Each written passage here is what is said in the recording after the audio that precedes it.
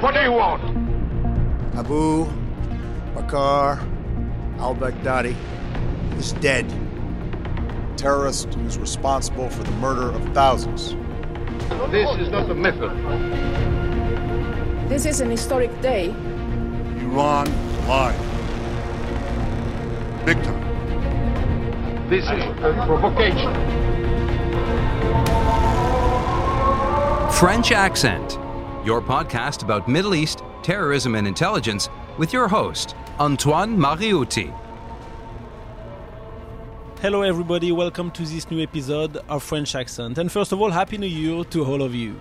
Today we will discuss the Syrian chemical weapons issue. My guest has been a reporter for the Washington Post since 1996 and has twice won the Pulitzer Prize for journalism and for his book Black Flags, The Rise of ISIS. He recently published Red Line, The Unraveling of Syria and America's Race to Destroy the Most Dangerous Arsenal in the World. His name is Joby Warrick. Joby, bonjour and thank you very much for being with us. Bonjour and hello to all the listeners. Wish you all a Happy New Year. Thank you. First of all, why did you decide to work on this Red Line issue? And perhaps we have to remind people, what is this? Where does this come from, this Red Line? Well, again, thank you for having me. This was, for me, a subject that seemed to be the intersection of all the areas of interest for me in the last few years of my career. I've worked a lot on the weapons of mass destruction issue. I've worked a lot on the Middle East, so the Arab Spring uprisings, the terrorist threat. Here was a story that seemed to bring together all the elements that I've been pursuing. And at the time, you know, as the rest of the world watched with some interest in 2013 and 2014, when the Syria had these terrible chemical weapons atrocities, when hundreds of people were killed, and then when the international community came together very briefly to try to address the problem and try to eliminate a potential threat to Syrians and to others around the world. And I was fascinated by it at the time, and I wrote some articles, but it seemed to me that the real story of what happened and why it happened and how we were able to have the intelligence and the cooperation to get those weapons out at a very difficult time in the middle of a civil war, those are fascinating subjects to me, and it felt worthy of a book, in my opinion. And Barack Obama drew this red line in 2012, and even some of his advisors were surprised he did so at the time. And it was, of course, because there were some rumors, some accusations that the Syrian regime did use chemical weapons during the war. And you write in your book, it was Israeli government led by then Prime Minister Benjamin Netanyahu that supplied the intelligence behind this Barack Obama's famous red line warning. What did the Israelis give to their U.S. counterparts that pushed Obama to do that? So to back up a little bit, and it's a very good point, because here in my country, everyone remembers the Syrian problem because of the Red Line issue. It became a political issue for Americans. The president had essentially declared that any use of chemical weapons would be a red line for us, and we would respond in some way. And so the country was waiting to see what would happen when chemical weapons were used. But the backstory is there was really good intelligence. And I go into this in some degree in the book. The CIA had a very good idea of exactly what the Syrians had built, how much sarin they had, and where it was kept, and there was real concern about the possibility that it would be not just used against Syrian people, but perhaps stolen by terrorists or given to an armed group. There was all these dangerous and scary scenarios floating around in Washington in 2012.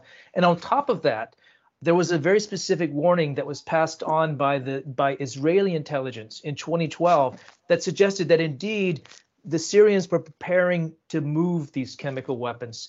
To recall again, these were hundreds of tons of deadly substances such as sarin, one of the deadliest chemicals ever made. And the fact that these were being moved around, and there was a suggestion that perhaps the Syrians were getting ready to give them to one of their allies, such as Hezbollah next door in Lebanon. This very much concerned the Obama White House, and they decided to warn the Syrians very specifically with statements publicly from the White House, but also with back-channel warnings saying, look, we know what you're doing. Don't do this. Don't go there. Don't move your weapons because this would be a very big problem for us. And the warning worked for a time. Remarkably, yeah. So there was this moment when we were really afraid in the summer of 2012. And then things quieted down. The Syrians seemed to stop this activity that the Israelis were worried about. And what we didn't realize at the time, though, was the Syrians were beginning to rethink the purpose of these chemical weapons. Originally, they were meant to be a weapon of mass destruction to use against Israel in a war. But the thought occurred to some of the generals and perhaps Assad himself, we can use these to stop the rebels and to preserve our regime, which was at the time under grave threat of collapse. So they began to reimagine using these chemical weapons to stop the rebels, and that's what they began to do. And there have been many small-scale accusations before. I'm thinking starting December 2012 and early 2013. But we had to wait June 2013 to hear Ben Rhodes, one of Obama's closest advisor, to say publicly that the Assad regime did use chemical weapons, for sure. But the U.S. reaction after their own red line was crossed was not so important, even if they say behind the scenes they started to help the rebels to do more. Yeah, exactly. It seemed like the U.S. administration, unlike the French government, for example, at the time, was being very, very reluctant to declare that this red line had been crossed because of the implications of all the things that the Obama folks wanted to avoid. They wanted to avoid getting involved militarily in Syria. We'd just gotten troops out of Iraq. We were trying to wind down the war in Afghanistan. These wars are highly unpopular. And so you can see, behind the scenes, the Obama folks really fighting the idea of having to publicly say that, yeah, chemical weapons were used because of the consequences. And so you see that Ben Rhodes, the sort of one of the White House senior advisors at the time, sort of tiptoeing around the problem, but finally saying, yeah, we do think that chemical weapons have been used against the rebels, and there will be consequences for the Syrians when we're ready to do them. Obviously, nothing very public or very dramatic at the time, but they wanted to go on record at last as saying that, yeah, we know this has been done and we're concerned about it. And so that year in 2013, on August 21, there is this famous big, huge chemical attack in Damascus suburbs, in some different areas around Damascus. Is it a big surprise at this time? And what do we really know today about this attack? It was a very strange attack, thinking back on how it happened and why. Because after this red line declaration, after the Syrians knew that they were being watched and that there was this international focus on the chemical weapons issue, they went ahead and kind of did the big one. They launched this massive chemical weapons attack in the Damascus suburbs against rebels, and killed, as a result, the American estimate was 1,400 civilians, almost all, or a huge majority of them, women and children. And on one side, it seemed to make no sense. It wasn't very rational for the Syrians to do this. My conclusion, in spending a lot of time looking at this, is there was a huge miscalculation. The Syrians did not realize this was going to be such a deadly attack as it was. They've been using sarin in small attacks here and there without any real consequences. And there was a combination of the weather conditions, sort of where the bombs fell, where people were, mostly in basement shelters right around the area. Sarin is heavier than air, so it goes into lower areas. And so they had this catastrophic event, which I think surprised even them. We know it surprises them because of intelligence intercepts later on that shows them expressing surprise and some alarm about the potential consequences. But the intelligence does very clearly point to their culpability, but I do think they miscalculated when they launched an attack that killed so many people, even in the middle of a civil war. And of course, I won't go into all the details, but we all remember the US, UK for some days, and France threatened to strike Syria to sanction the regime after that. But very quickly after those attacks, the regime moved hundreds of prisoners from their prison to a military airfield. Let's be clear, they were used by the regime as human shields, right? Yeah, and that's an incident that's not very well known, but I described this a bit in the book because I was able to talk to one of the prisoners who was there. And so there was a sense that the Syrians really believed that an airstrike was coming. The United States certainly, and perhaps French planes and British planes would be involved.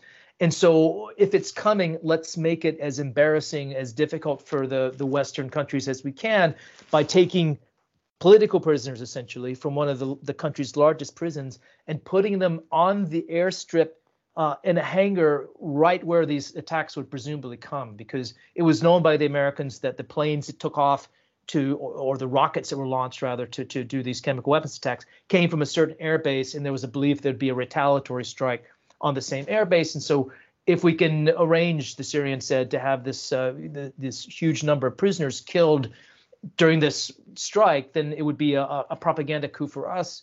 We make the Americans and the French and the others look bad. And that was the plan. And it didn't succeed, in part because the missiles never came. Obama decided to hold his hand and did not order the strike that everyone expected. And you said it, you interviewed one of the former prisoners who was there. His name is Hamada, if I'm correct. What did he tell you? What happened to them? Can you describe what they went through at this time?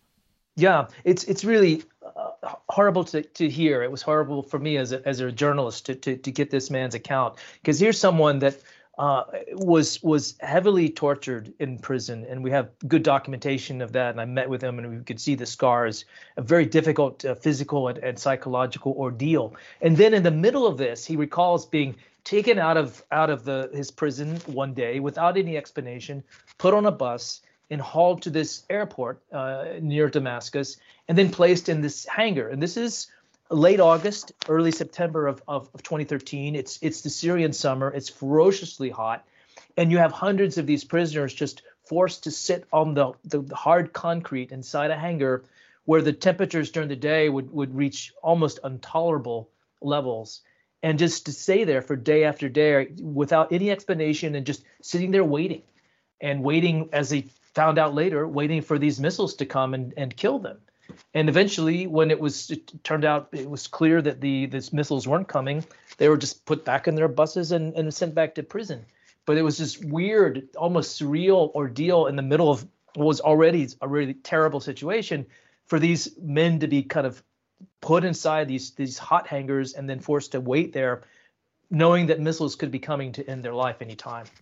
And one of the crazy things, because there are not only one crazy thing in this story, is that it took months to have all the authorizations to have a UN team in Damascus with investigators who knew what they were talking about when we speak about chemical weapons. And they just arrived a few days only before this massive chemical attack of August 2013. And I was in Damascus at that time, and I tried to interview them, and I saw them, etc. And they were trying to do what they could, which was not easy. But in the days after that, Angela Kane from the UN tried to push the regime to allow an investigation on this attack, which wasn't planned. They were supposed to work on other smaller attacks, including Khan al-Assad, which the regime said the opposition did this attack. It was not easy for the UN team to go on site. There was tension with some rebel groups. They were part of the suburbs were under the control of Islamist extremists. It was really not easy for them, and you talk about it in your book. Yeah, it is one of the most remarkable parts of the story to me, and I really came to admire some of these inspectors that you got to meet. But yeah, here this is really remarkable that just before this terrible attack happens, this team of UN investigators arrives in Syria to begin a probe into these other attacks, the ones that had taken place weeks earlier, and it was going to be kind of I guess that their expectations were not very high. It was not a very dangerous job for them. They were going to go with Syrian escorts to various towns and try to interview people in hospitals. So it's almost a pointless exercise, to be honest, because they didn't really think that anything would come of it. And as they're there, as they are in Damascus trying to do this work, this horrific chemical weapons attack takes place right in the suburbs of Damascus, right almost within sight of their hotel, just a few miles away. And so they felt absolutely compelled to go on the ground and gather information quickly before evidence could be hidden or taken away. And so they were able to eventually force the Syrians to allow them to go and investigate. But the Syrians said, you have to do this on your own. We're not going to go with you. You have to take the risks on your own, crossing into no man's land, crossing into rebel territory, dealing with the various militant groups, including some Islamists. and good luck with that. But if you want to go, you're on your own. And these inspectors, they were Germans and French and Canadians and people who Swedish. don't normally, yes, and French, who don't normally go into these kinds of risky situations, but they were very brave, and they decided to cross the no man's land to gather information, and they came under attack. They were fired upon. They had to stop and turn back at one point because of sniper fire, but they just turned around and went back again, determined that if they were going to ever get this job done, they had to do it at that moment. And I just have all kinds of admiration for them to a person for having that kind of bravery. Yes, they were very brave, because Angela Kane had just mentioned who was their big boss. There was Eike Sellström, who was a chief inspector, but above him was Angela Kane. She told me when they came back after being shot, I said, okay, if you don't want to go back, don't go back. Your life is at stake. And they said, no, we want to go back. So they were really brave, as you just said. And we don't think of our UN bureaucrats necessarily as being that way. This is kind of a pencil pushing job in our imagination. But these people had real courage, and they didn't have to do what they did, but they wanted to find the truth, and they took personal risks to do it. Exactly. As we said, many elements tend to show that the Syrian regime is responsible, of course, of these attacks. Can you remind us some of those elements? I'm thinking about Examine, for example. And is there any doubt for you today about the responsibility of the regime, or not at all? There's not at all. And I say that for several reasons. I can tell you, and you perhaps know this from your own reporting, there was skepticism among the UN inspectors when they first went in to do the job. They didn't see how it would be logical for the Syrians to pull off an attack like this. Maybe it was possible that someone had done it as a false flag. So they went into this investigation with their eyes wide open in that sense. Other countries were skeptical as well. But these inspectors, the value of them going there was that they were able to collect evidence, including samples of the sarin.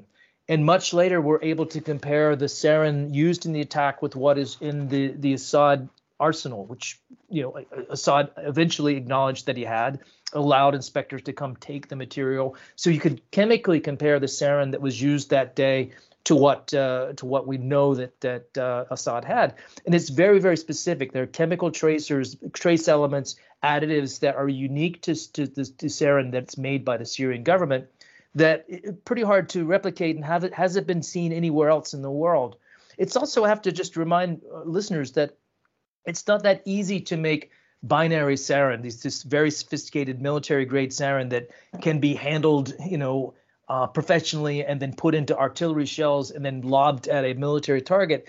That is very difficult to do, and no one has ever made a suggestion that the Syrian rebels had any of these capabilities or were in the places where the rockets were fired that day, which were all from Syrian-held territory into rebel territory. So, if you add up all the pieces of evidence, it seems incontrovertible, and all the serious investigators that have looked at this are unanimous in that view.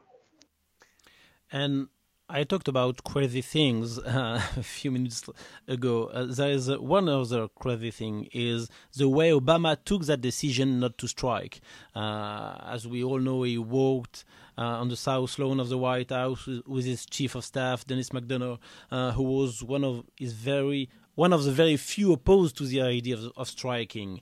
And then he comes back to the Oval Office. He asks some advisors to come, including Susan Rice. He explained that he decided not to strike. He asks them what they think, and bang, the decision is taken, while the defense secretary is not there. And while the Secretary of State, John Kerry, isn't there too. He was in his couch at home in Georgetown. How strange is this decision-making process? It was strange because you're right. There were people within the administration. If you polled them that day, like, what should we strike Syria or not, there would be pretty close to overwhelming majority of advisors saying, yeah, we promised to strike. This is a red line for us. We should strike. Kerry certainly being one of them, who maintains to this day that military action should have been taken, and others as well. You get the sense that Obama was ready to be talked out of it. He was ready, possibly because of a conversation he had with Angela Merkel, just before his decision was made, she warned him, very clearly, there are dangers here. We should wait and let a UN investigation continue. This is a slippery slope in terms of leading to another conflict.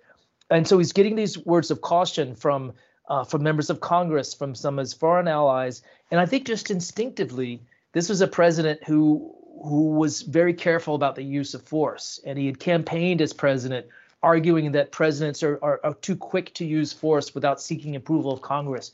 And so he just decided in his own mind that if we are going to strike, we should do it slowly and deliberately and not rush out to do something. And so even after that famous walk through the Rose Garden and kind of calming himself down, I think there was still a belief that he was going to launch a strike eventually, but he's going to wait to do it with congressional backing and with the support of the American people behind it. And of course, that never happened. Congress refused to get behind the possibility of another war. And so in the end, Obama was left kind of naked. He had no real option. He couldn't strike because he had said he needed support and he didn't have it. Yeah, and you say it in your book, there was no plan B. Samantha Power said at the time, we were naked, we were so naked. You quote her in your book. So sorry to say it this way, but did Russia save the U.S. administration's ass? You can certainly look at that, because out of the blue, when things looked really bleak and there were no other options, they felt like they'd essentially boxed themselves in. Here comes this Russian proposal. Let's get the weapons out. If you don't like these chemical weapons, we'll work with you. We think the Syrians will agree to eliminate them. And so that became a potential win for everybody, because Obama could say, I did something very important. I got these weapons out, which in a way is a bigger gain, a bigger win for the world. It's really hard to eliminate chemical weapons with a military attack because you don't want to bomb the actual weapons. If you do, they'll break and the chemicals will spread to other neighborhoods and you'll kill more people. And so the idea of getting them out, which no one ever thought that the Syrians would agree to, this becomes this miraculous solution. Thank you, Russia, for proposing the idea of helping us get rid of these weapons once and for all. And you give many details about that. Remind us how it worked, because it was in the middle of an ongoing war with many dangerous groups, and no one wanted to take those chemical weapons on their territory to destroy them. No European country, nobody in the region, not even Russia. So they did it on a boat, which was quite risky. Yes, exactly. So you just mentioned so many problems with trying to do this.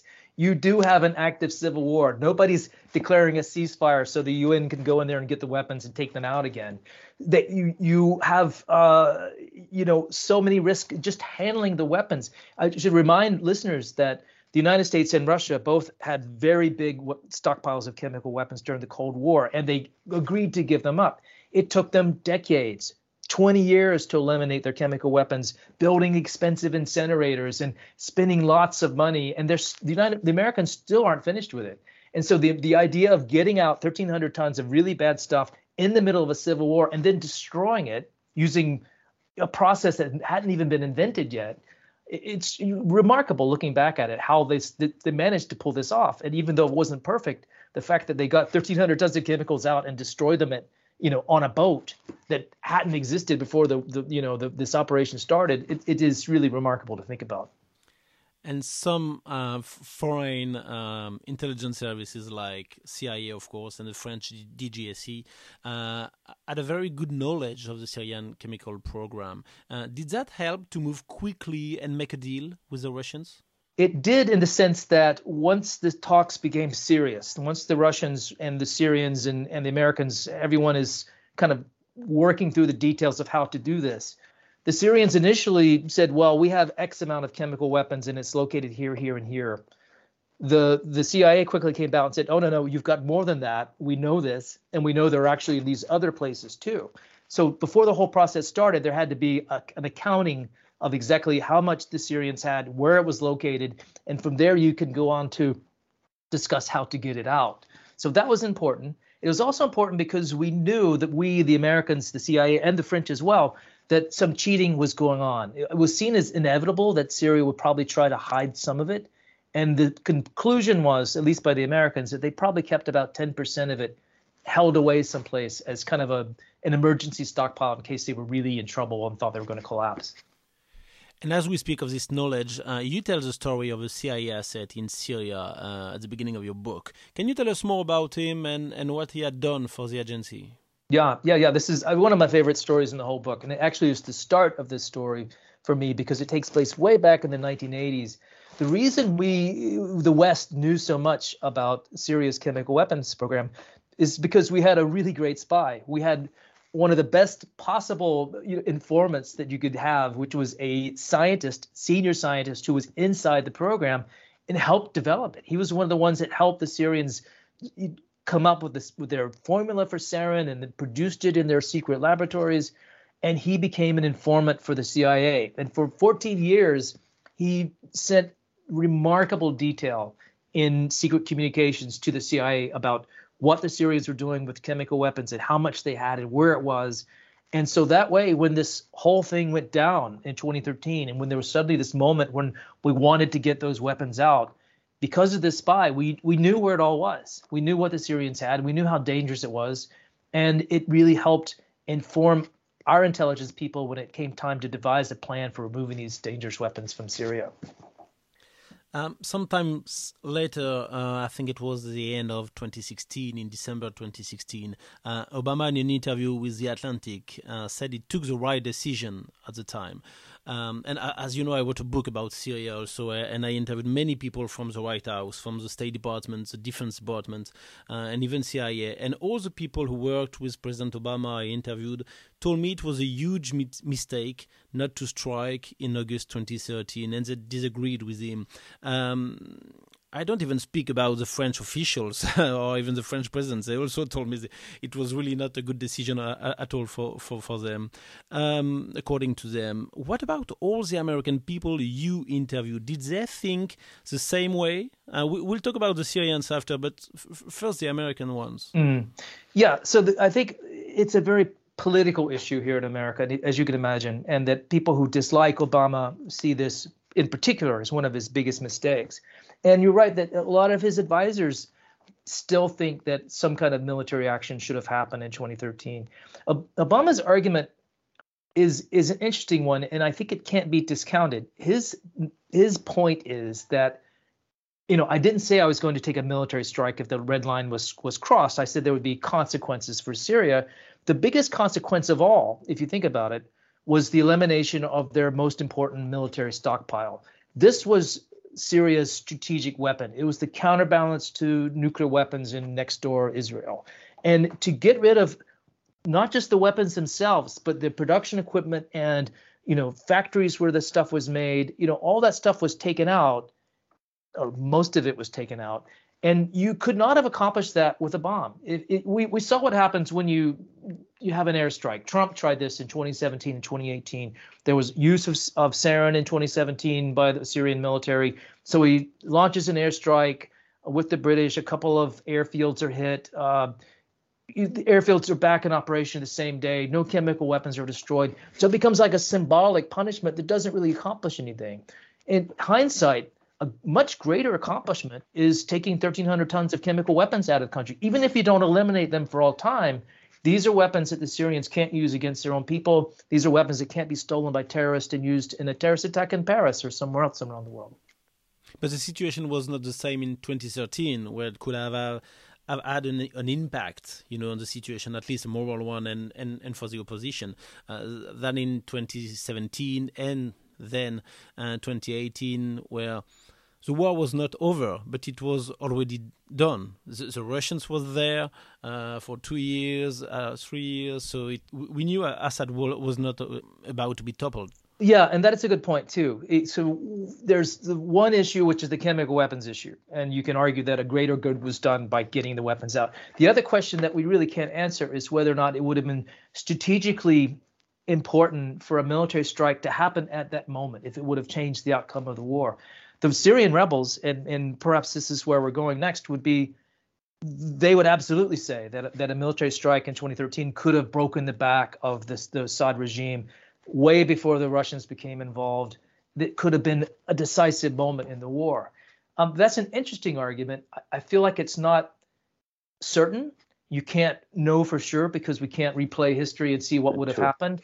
And one thing that makes me a bit cautious about that point of view is that we see now how absolutely determined the Russians and the Russians and the Iranians were to the survival of the Assad regime, and whether or not the Russians would have allowed the rebels to take over would they have allowed the rebels to succeed? I don't know. They could have gotten involved militarily sooner. I don't know that. And the other is whether the rebels were ever cohesive enough. I know they argue that they were, but as we look at how fractious and divided the opposition movement has been, I don't think we can necessarily say that they had the strength and the ability to ultimately defeat Assad, even in 2013. I don't know that. I just think it's an interesting question for debate, and future historians can look at this. I just don't know that they could have accomplished it. I completely agree. I just think that, as you write it, it crushed all their hopes, and the rebels realized at that time they really are on their own. So it made the situation even worse. Absolutely true, and it is true as a matter of a morale breaker for the rebels, and that it's so clear even today when you speak to them. That was the moment when they felt, the West is never coming to help us. That if we're going to win this fight, we have to win it on our own. And a lot of them decided that the thing to do would be to join the Islamists, to join the Al Qaeda, Al-Nusra folks, the ISIS people. Some of them drifted that way because they became so disillusioned and so discouraged that the West wasn't coming to help them, and that was kind of the straw that broke the proverbial camel's back. Yeah, you explained that it became a recruitment tool for them, for the Islamist groups. Absolutely, and still, even now in conversations with not just the sort of the friendly opposition, the ones that we claimed that we supported, but some of the ones that are a little bit more on the radical side, point to this moment as being, this was a recruitment tool for the worst of us, for the ISIS people who were determined to build a caliphate and didn't really care about having a democracy. They were able to gain traction in their arguments because they could say, look, the Americans and the French and the West, they're not coming to help you. So come with us. We're the only ones with the guns and the plans that can win. So do you think August 2013 was a huge turning point? I do, for multiple reasons.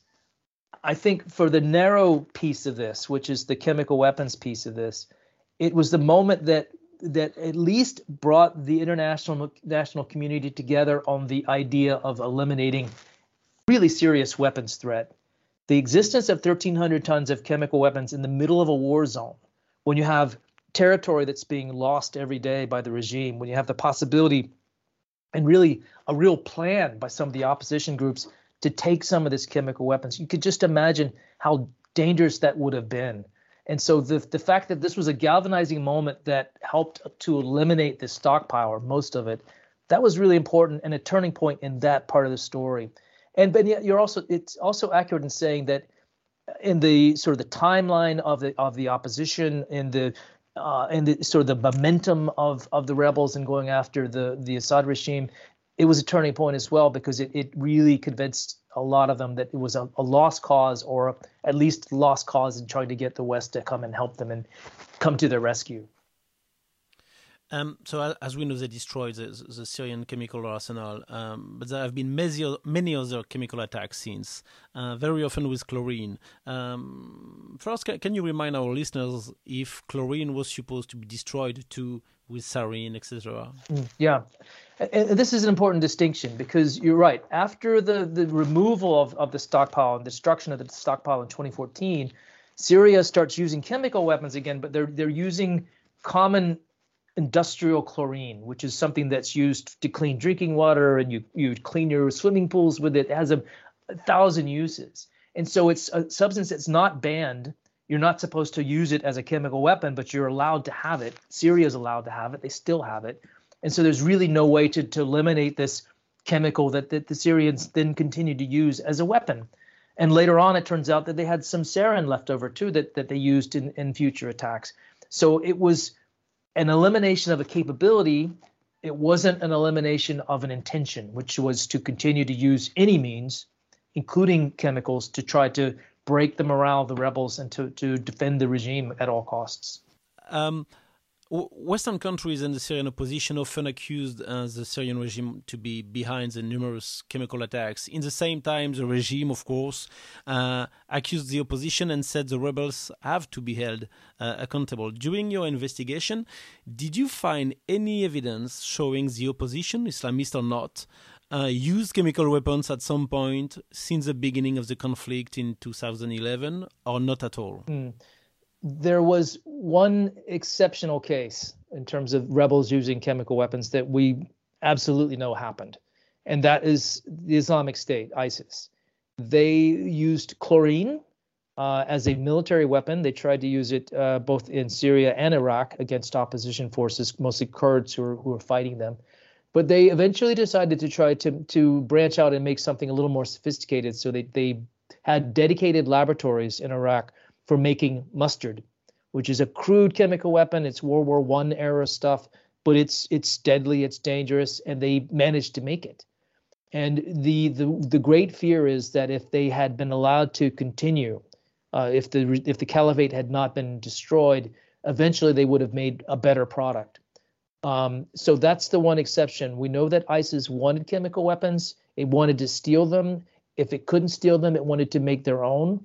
And we know they used them. And the OPCW, the inspectors that came in from The Hague, also confirmed that ISIS had done this. Other rebel groups, we're not sure of any hard evidence anywhere that exists of them actually using chemical weapons or obtaining any of the ones that belong to the Assad regime. Assad makes this accusation all the time that, well, the rebels stole some of our stockpile. We don't see evidence of that. And because of the nature of the sarin gas that Syria has, it's not ready to use. It has to be mixed first. You have to combine two separate products like peanut butter and jelly combined together to make a deadly gas. That takes technology and it takes equipment. It takes very specialized loading equipment to mix those chemicals. We have no indication that the rebels ever had access to those kinds of equipment or the materials themselves. One last question to remind our listeners, where is Syria now? Chemicals or not, the war wasn't over after August 2013, and it's not over yet, even if there is no more chance for the opposition to win. And nearly 11 years after, Syria is still in an awful situation. I mentioned it earlier, you wrote a terrific book about ISIS, the Islamic State. How dangerous is ISIS today in Syria? How bad is the situation there? And is the regime still bombing and torturing people? Yeah, the news is really bad, unfortunately, on both of those fronts, because we do see, even though the war is winding down, the fighting continues on a very low level, but there's still, the province in the northwest that's rebel held, and in the east as well, there's this Kurdish territory. Fighting continues. More significantly for Syrian people, the suffering continues at refugee camps inside Syria itself, in Syrian prisons where opposition figures or communities that were helpful to the opposition have experienced mistreatment and in some cases torture and death. The other problem is ISIS, which persists. The caliphate is destroyed. There's still thousands, however, of people who were loyal to ISIS, who fought with ISIS, who were trained with ISIS, who just went home and are back in their villages. And you see every week reports of small attacks here and there in Iraq and Syria both, where ISIS keeps trying to be relevant, keeps trying to rebuild, if not a caliphate, at least an organized effort to be relevant, to continue to fight and to claim some kind of legitimacy as a group. Joby, thank you so much for your time today. It was a pleasure to have you in French accent, and thank you for this terrific book. I really loved it. And Antoine, that was a really great interview. It's great to talk to someone who knows the subject so well. Thank you so much. I really enjoyed being with you. I wish you and all your readers and listeners much success. Thank you, and thank you everybody for listening. Do not hesitate to share this episode on social medias. It helps. Have a nice day and see you next time for a new episode of French Accent. Take care.